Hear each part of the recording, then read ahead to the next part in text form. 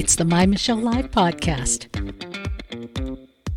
Looking for the God story and news of the day. My Michelle Live News and Views. Here's Michelle. Hey, thanks for joining in this News and Views broadcast. The Ukraine, they are fighting for their freedom. Interestingly enough, as we enter into the month of April, the 15th will mark Passover. It's a celebration, a festival, a Jewish festival of freedom. In fact, Passover is the oldest continuously observed religious ritual in the world. And it is truly a celebration of freedom. As told in the Bible, after many decades of abuse and unbearable horrors, the Egyptian Pharaoh had the Israelites subjected to slavery. Passover marks the beginning of their ascent from slavery into freedom. And that's what we're going to be talking about today, freedom. It's something that the Ukrainians are fighting for, grandmas with AK-47s. It's something that I'm not sure we appreciate in our society anymore. We're only too eager to hand over our freedoms. And what is freedom anyway? Is it the freedom from the Israelites, from Pharaoh's heavy hand, or is it a freedom to? Well, we'll be taking that on, and we'll be doing it with a view from Jerusalem. And now, a view from Jerusalem with Rabbi Adlerstein.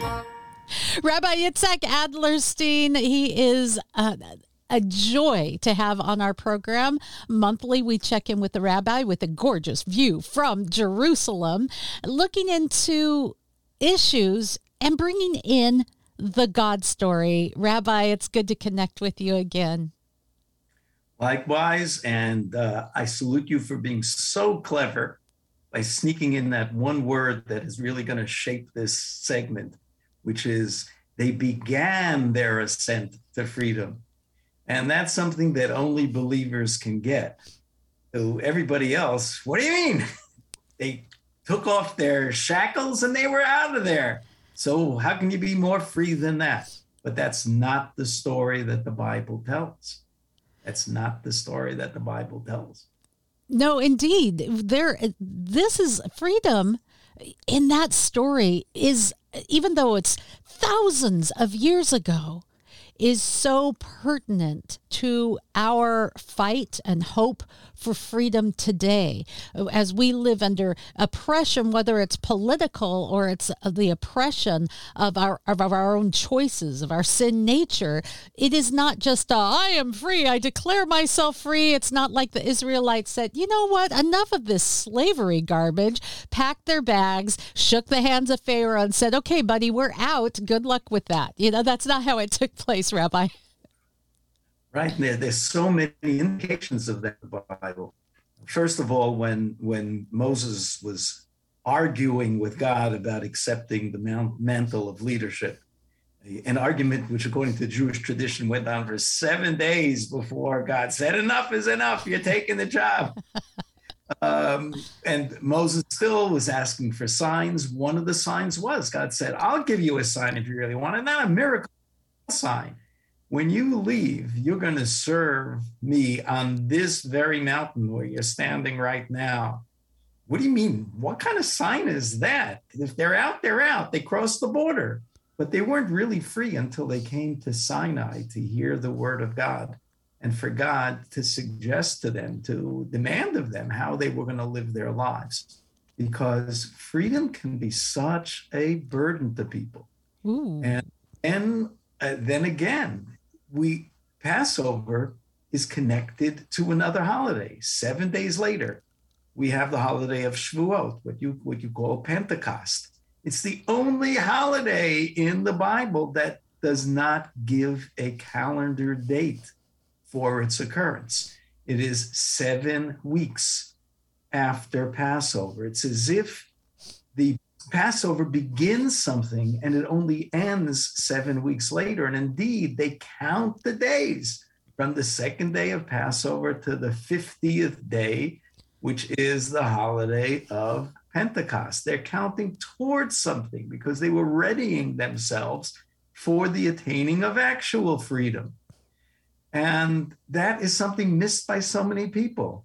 We have a problem. We have a problem that, as Jean-Jacques Rousseau, the great French philosopher, put it, I have a quote here: "Liberty is a strong food, but it needs a stout digestion." Ooh. And people don't have enough antacid at home to deal with freedom. For instance, on the one hand, we know that people don't like having too many choices and that it just confuses them. They want it simple because decision-making is hard. You need a stout digestion. And that means in so many cases, people are willing to give up their freedom to somebody who will make their decisions for them, or to get it. No matter what they say, they value more than they value freedom, like authority. I'm free and I'm the best guy in the whole world, but my next door neighbor, I don't trust her with nothing. Who's going to protect me from him or her? I need a government. And then you wind up giving up so much of your freedom because that's the only way that you feel that you can have a stable community, submitting to the authority. To a certain extent, that's correct. But we don't even think about what we're sacrificing in the process. And then, on the other hand, what does it mean to be free? Ukrainians know what it's like not to be free. But indications are that in Russia today, besides a number of very important people who've taken issue and stood up to the government, and we hope they haven't been permanently disappeared, the majority of Russians seem to think that what Putin is doing is a good thing. How did that come about? It really wasn't the case under communism. They knew they weren't free, but now, maybe looking at the past, they think we have a stable government and we have a capitalist society. Things are great relative to the past. Okay, we have this authoritarian guy over there, but we're going to agree with the rhetoric you're hearing from the government, because that may mean, I got to do something. We got to overthrow this guy. We got to do something about it and create a different kind of government or regime change or something like that. That's too painful. So we'd rather not do those things. And what about people who are captive not to their governments, but they're captive to their culture, I just saw a reference today on a Christian site about, what's her name? First name Perry. Katy Perry, perhaps? Katy Perry, the singer? Katy Perry, that's it, Katy Perry. So she was giving kudos to a particular Christian singer and urging him to do a song about his gay experiences. And he said in turn that, there's some things that are very important to him. And one of them is using foul language. And his parents, who were devout Christians, couldn't stand it. They couldn't take it. And he said, but it's one of the few things in life that really gives me pleasure. So I have to do it. Now, how many people think in similar terms and don't quite come out and say it? I want to do it. Therefore, it's good. Therefore, it's okay. Therefore, I have no choice. Will Smith had spoken to him this before and said, this is your moment, the first time you're going to get an Oscar. It's times like this, you got to worry about Satan coming in. And it was a great message to him. But Will used it in a different direction. He said, I had no choice. The devil made me do it. And I will apologize a day later. But that means sacrificing your freedom to things within. If I'm held captive to my own desires, to my own personality and the quirks therein, if I can admit them, sometimes to my genes, sometimes to my childhood.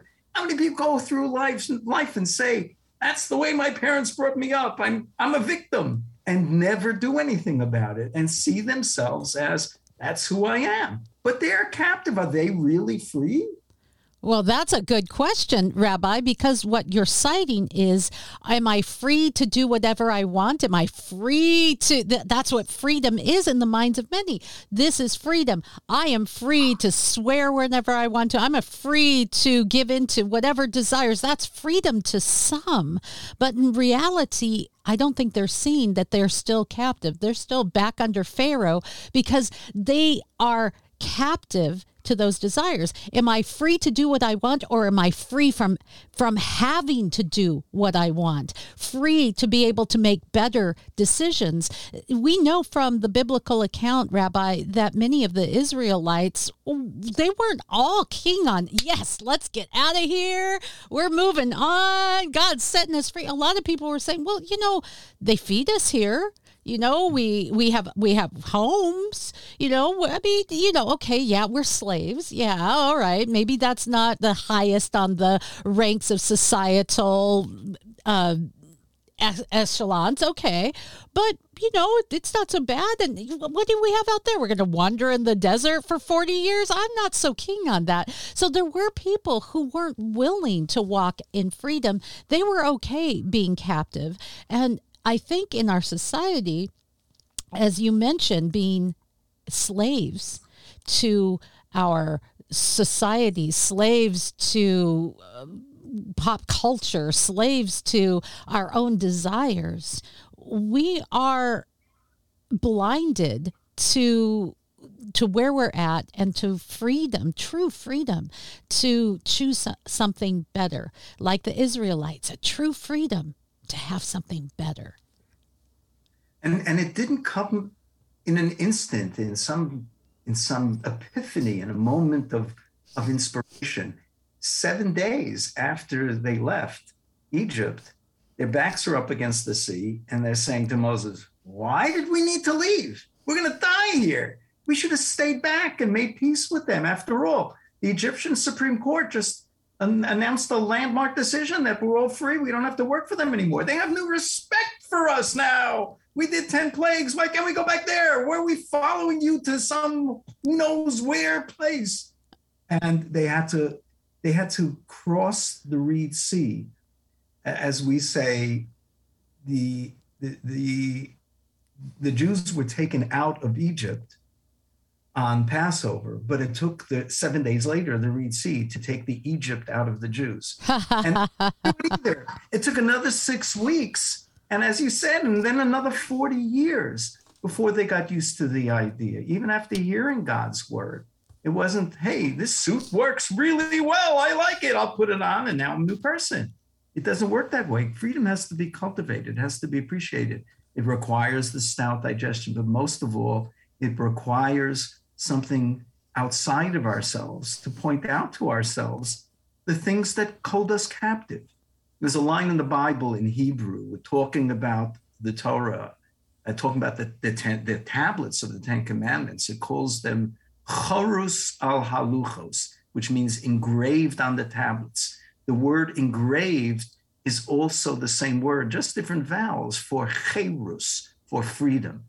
And the rabbis of the Talmud say, don't read it as engraved, but as freedom, because the only person who's truly free is one who can live by God's dictates. Those aren't things hemming us in, telling us what we can't do.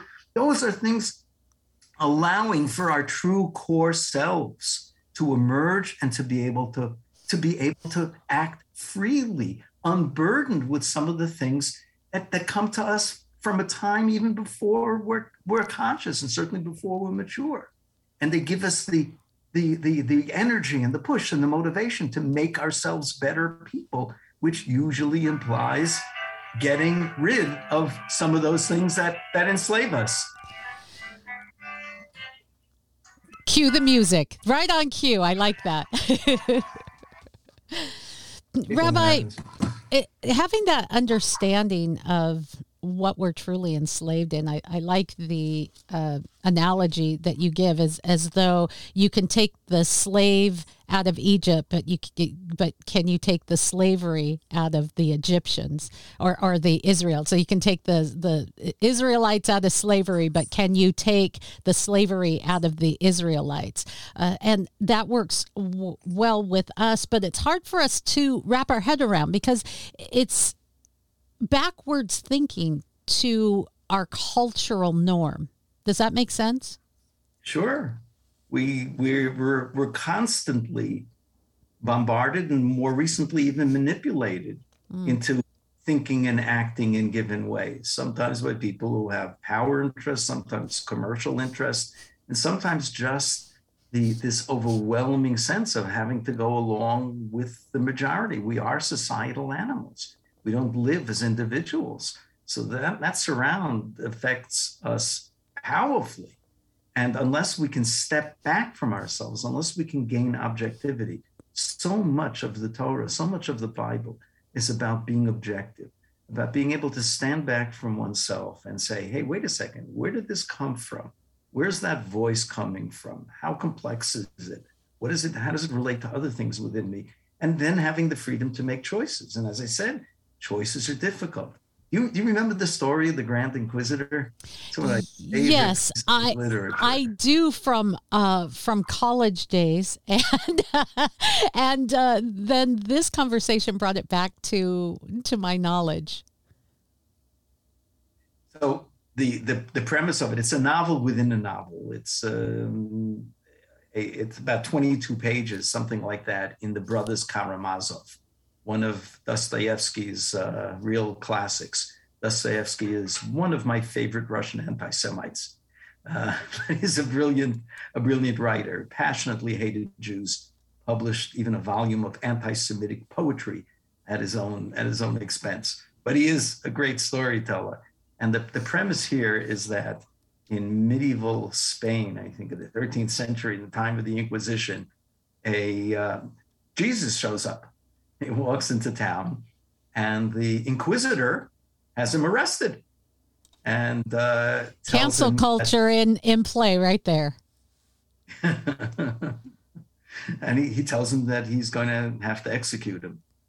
And he then goes off in a long soliloquy about why it is that he's going to have to be executed. So he said, Jesus, we've done a lot of good in your name, but you got it all wrong. You got it all wrong. And we're not going to allow you to come back and misguide these people into thinking that human freedom is the most important thing. In your 3 temptations, you got them wrong 3 times out of 3. You should have agreed to make bread for them, because when you make bread for people, when you feed people, when you give people security about their most basic needs, that's how you get them. What's so hard to believe about that? You allow people to be free, you're never going to be able to control them. And we, the church, we've done that. And then he goes on with the other 2 as well. There's some real money quotes there, but he essentially says that if you really want to be able to converse with the masses, you have to give them less freedom, not more freedom. Because they become reliant on you. They need you. I think, if I remember correctly, one of the money quotes, as you say, from this piece that has stuck with me is, "For never was there anything more unbearable to the human race than personal freedom." Think of that. We think of ourselves as I'm free, but are we truly? And what does freedom does come with a price, and freedom is messy and it's dangerous, and by God it's offensive, because then you have freedom too. I mean, I'm okay with my personal freedom and my personal choices, but not so much as you alluded to earlier with yours, Rabbi. No offense. I love you greatly. We've become friends over the years, but your personal freedom kind of offends mine. And sometimes your personal freedom of speech offends me. It makes me uncomfortable because you don't, I know we believe in God, but you don't always believe the way I do. It's quite offensive. So my freedom is good. Yours, not so much. Yep. And don't we see so much of that in the United States today with two warring camps, each side thinking that, the other side is an absolute threat and we have to suppress them. We don't just disagree. We're going to cancel them or suppress them, or worse, we'll put them down with violence. Yes, put them down with violence. And that's where we've become. And then we see it played out on a larger stage with what's happening in the Ukraine. We're seeing, okay, well, big country go after small country say no thank you. And again, it's just a larger stage.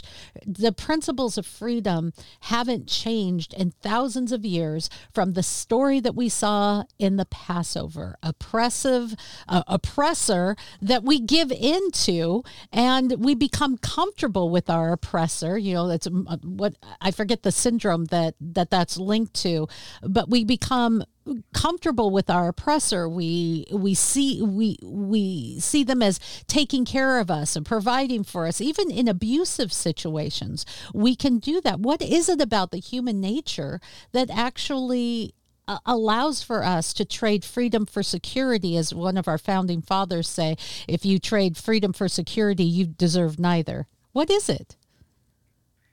It's again I think everything that we've been talking about before, that freedom is having to make decisions, having to exercise responsibility, and that's a big burden. And I would add one thing, as long as we're pushing it, from a traditional Orthodox Jewish standpoint, the most difficult part of freedom to contend with is the fact that we are not perfect human beings, and we know that God expects more of us.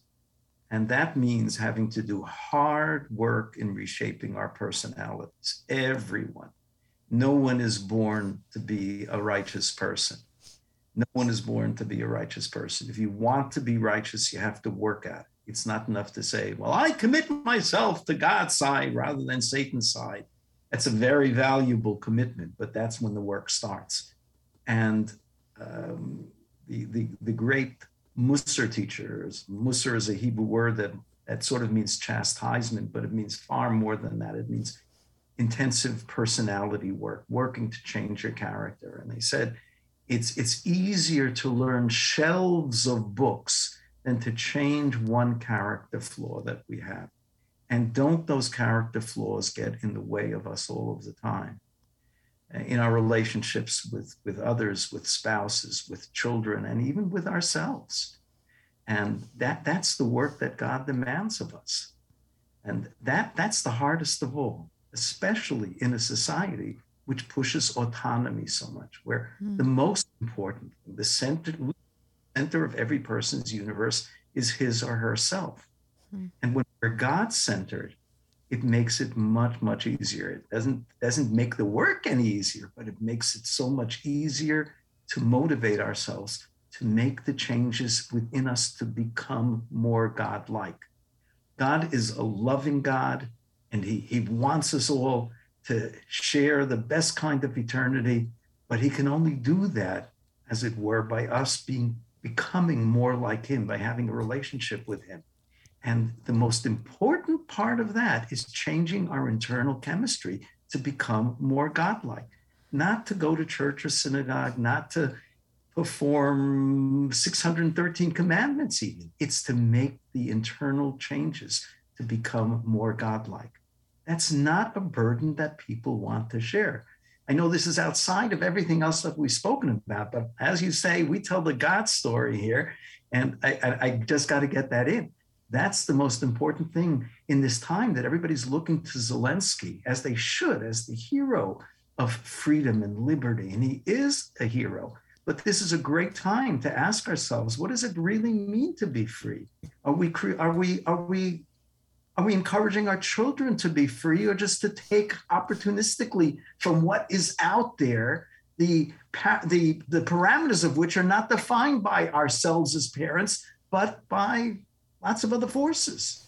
Are we free? Are we giving our kids freedom when we give them unlimited time, or even too much time in front of their devices, where they can take in all kinds of stuff coming in through those things that we exercise no control over at all? Is that giving them freedom, or training them to become brainwashed monkeys? Oof.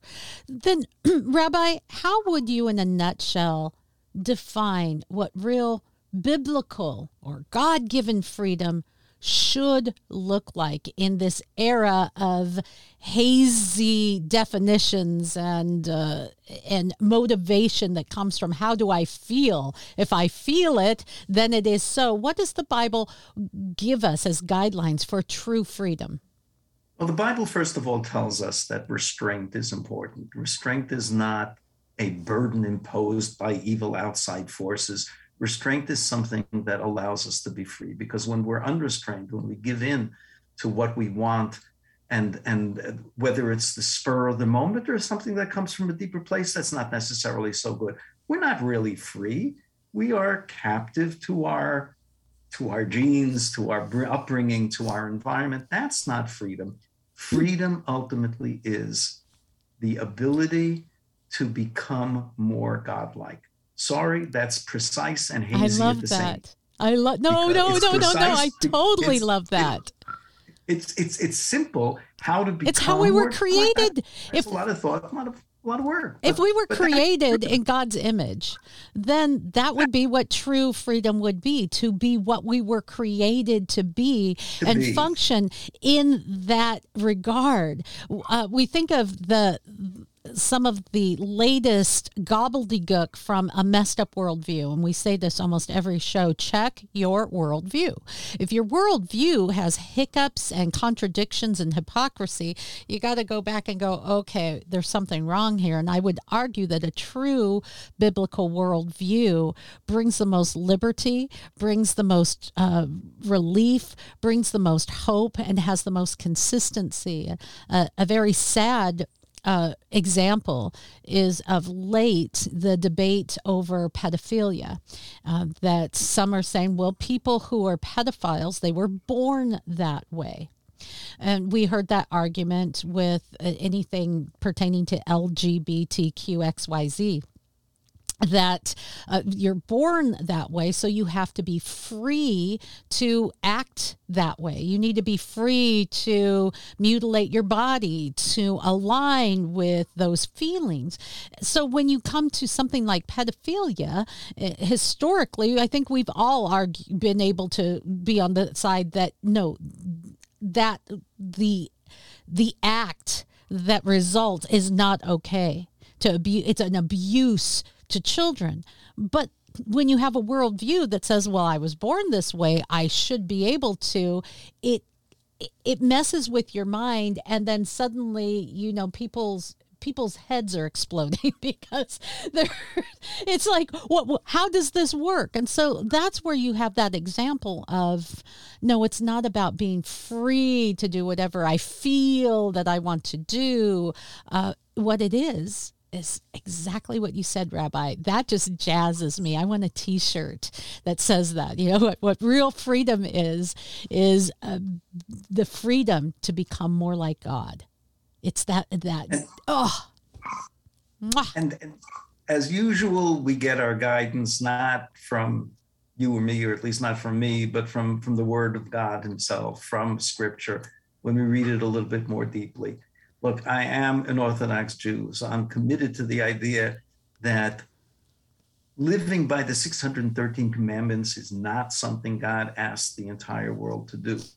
But what I think that God did ask the entire world to do is to read them for the universal messages, which are always there. And one of those messages is exactly what you were driving at before, that freedom is not is not just, I can do whatever I want if I'm not harming somebody else, which is the contemporary definition of freedom in large parts of America today, maybe even the majority.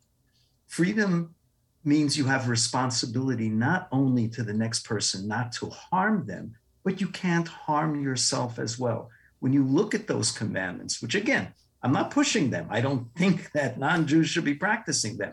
But the ethos is, when you look at them, you see some that have to do with the connection between man and man, some with the connection, the relationship between man and God, and many of them have to do with a person's relationship to his or herself. A person has responsibility, and you put it beautifully. The responsibility is to max out on the image of God. That means understanding more of what God is and what God isn't, and taking the steps. What is it that I can do to become closer to him, to become more like him? Not just to evade purgatory, but to become more godlike. He doesn't expect me to do it overnight or even in a lifetime, but I can move closer to it. That's what life is about. And walking in that kind of light brings such an inner joy, a connection like nothing you've ever experienced. And there is not a fulfillment of temporary pleasure that could replace that kind of God joy that just washes over you, even in the midst of upheaval or political unrest or pandemics and the like. Even when your own personal world falls apart and heart-wrenching things happen, that kind of connection and inner joy is something that just isn't shaken, because it's something that's built on the eternal freedom that comes in God. And that's the bigger lesson today. And that I can get jazzed about. I mean, we've talked about disturbing things on this program today, and yet we're leaving and wrapping up this conversation with a glorious message of hope. Rabbi, I want to give you the final word. It's important to realize that's a beautiful summary, Michelle, as always. One thing that should give us some help in the journey, besides that summary, is, as they say in AA, you don't have to do it alone. That means not only do you have God on your side, and by praying to God and asking him for the assistance, you have that working for you, but you have people as well. People shouldn't try this journey on their own. They need good friends, people who believe in the same goals. They need community of like-minded people who are also devoted to God, to search those people out, to make them the heroes, to make them the confidence in friends and spouses. Thank you so much, Rabbi. It is always a joy. It is always a pleasure. And thank you for being part of the broadcast today. Remember, this message of hope, this God story, it's important. So like us, share us, and make sure that you let people know that you are part of the fun that goes on here, part of the God story. Thank you. For more fun, go to mymichellelive.com.